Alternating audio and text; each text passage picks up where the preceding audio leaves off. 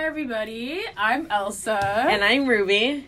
And this is our first episode together. And we'll be discussing how technology not only helps our immigrant families stay connected, but also how technology is implemented in our homes.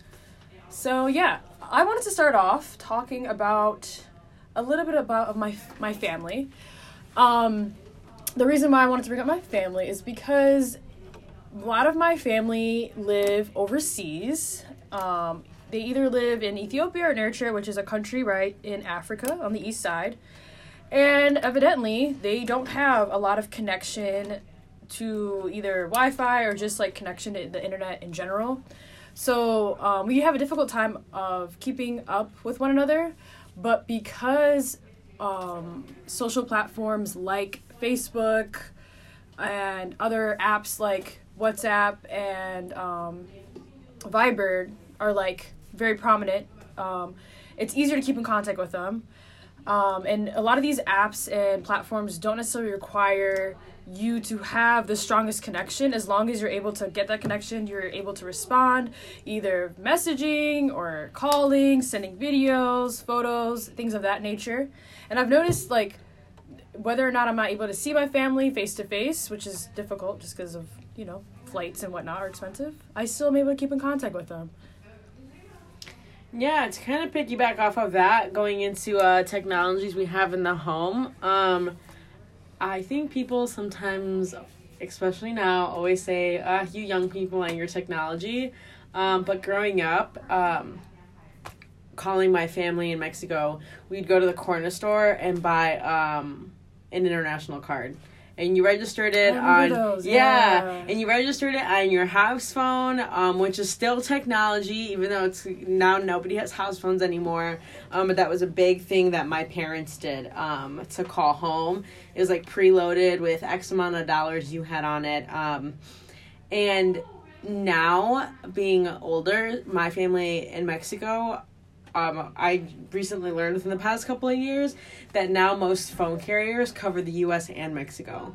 Yeah, So I've noticed that, like, on the cards. Like, you can see it, they'll give you two different numbers. Well, no, not even that. Like, I can go to Mexico and my texts are going to work. My Wi-Fi is going to work. So you have coverage. Okay. Yeah. Okay. And that includes phone calls. Okay. So now I can call anybody in Mexico all I want and text and use my internet and data over there and like I don't know if it's vice versa, but yeah, and it's not extra fees. That's really cool because I've noticed, it's funny that you bring up like home phones are not a thing anymore because I'm surprised to this day that I even have a home phone at the house.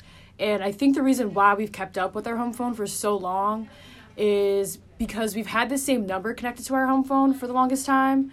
And a lot of my family back home are used to that number being associated to us. So we intentionally have not got rid of our home phone. But I've noticed growing up, whenever we did have to make these long distance calls, we also would buy these phone cards from like the convenience store or just like any like ethnic store. And we would use our home phones to make these calls because if we ever used our cellular device, we would be charged like a ridiculous number. So my dad would always make sure, like, whenever we made these long distance calls, we used the home phone because we wouldn't get charged as much. But now that we have these technologies at home, and, you know, even though my parents are immigrant parents are hip to phones, you know, and it's really interesting to see how I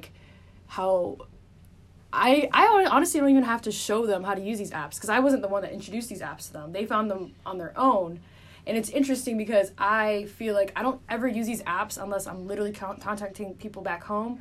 But it's interesting seeing how, like, these apps have rekindled friendships and, like, families. Mm-hmm. Like, it's insane, you know? That's funny that you said you don't even have to teach your family how to use it because my grandmother's the queen of Facebook. Yeah? Yeah. How was your grandma? How old? Mm-hmm. She's going to be 70 this year.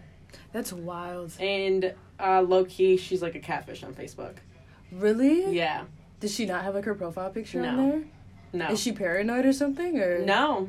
She's just, like, I've told her what a catfish is, and she has, like, international Facebook boyfriends, and I'm not even, because, well, when she first got on Facebook when I was in high school, traumatized teenager, her first language is not English.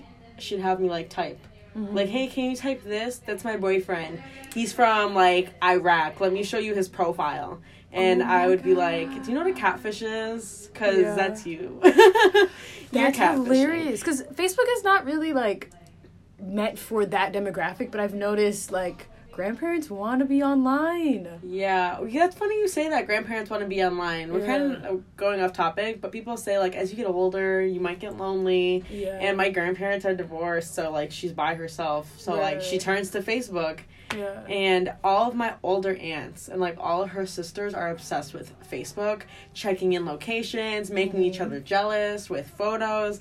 I'm out with your daughter and she's not out with you. Like, they're big into that. No, it's interesting how, like, social media has become a platform to, like, kind of, like, flaunt or, like, show off, you know? Mm-hmm. But, yeah, we can go on for days, hours about this topic. We really can. But we want to wrap it up here. We will be coming back next week with more anecdotes about our families and how technology has helped our families, but also just, like, how technology has been implemented in the home. Yeah. With catfishing grandmas. Right, catfishing grandmas. Go grandma, honestly. Awesome. Thank you for tuning in. See you next week. Bye, guys.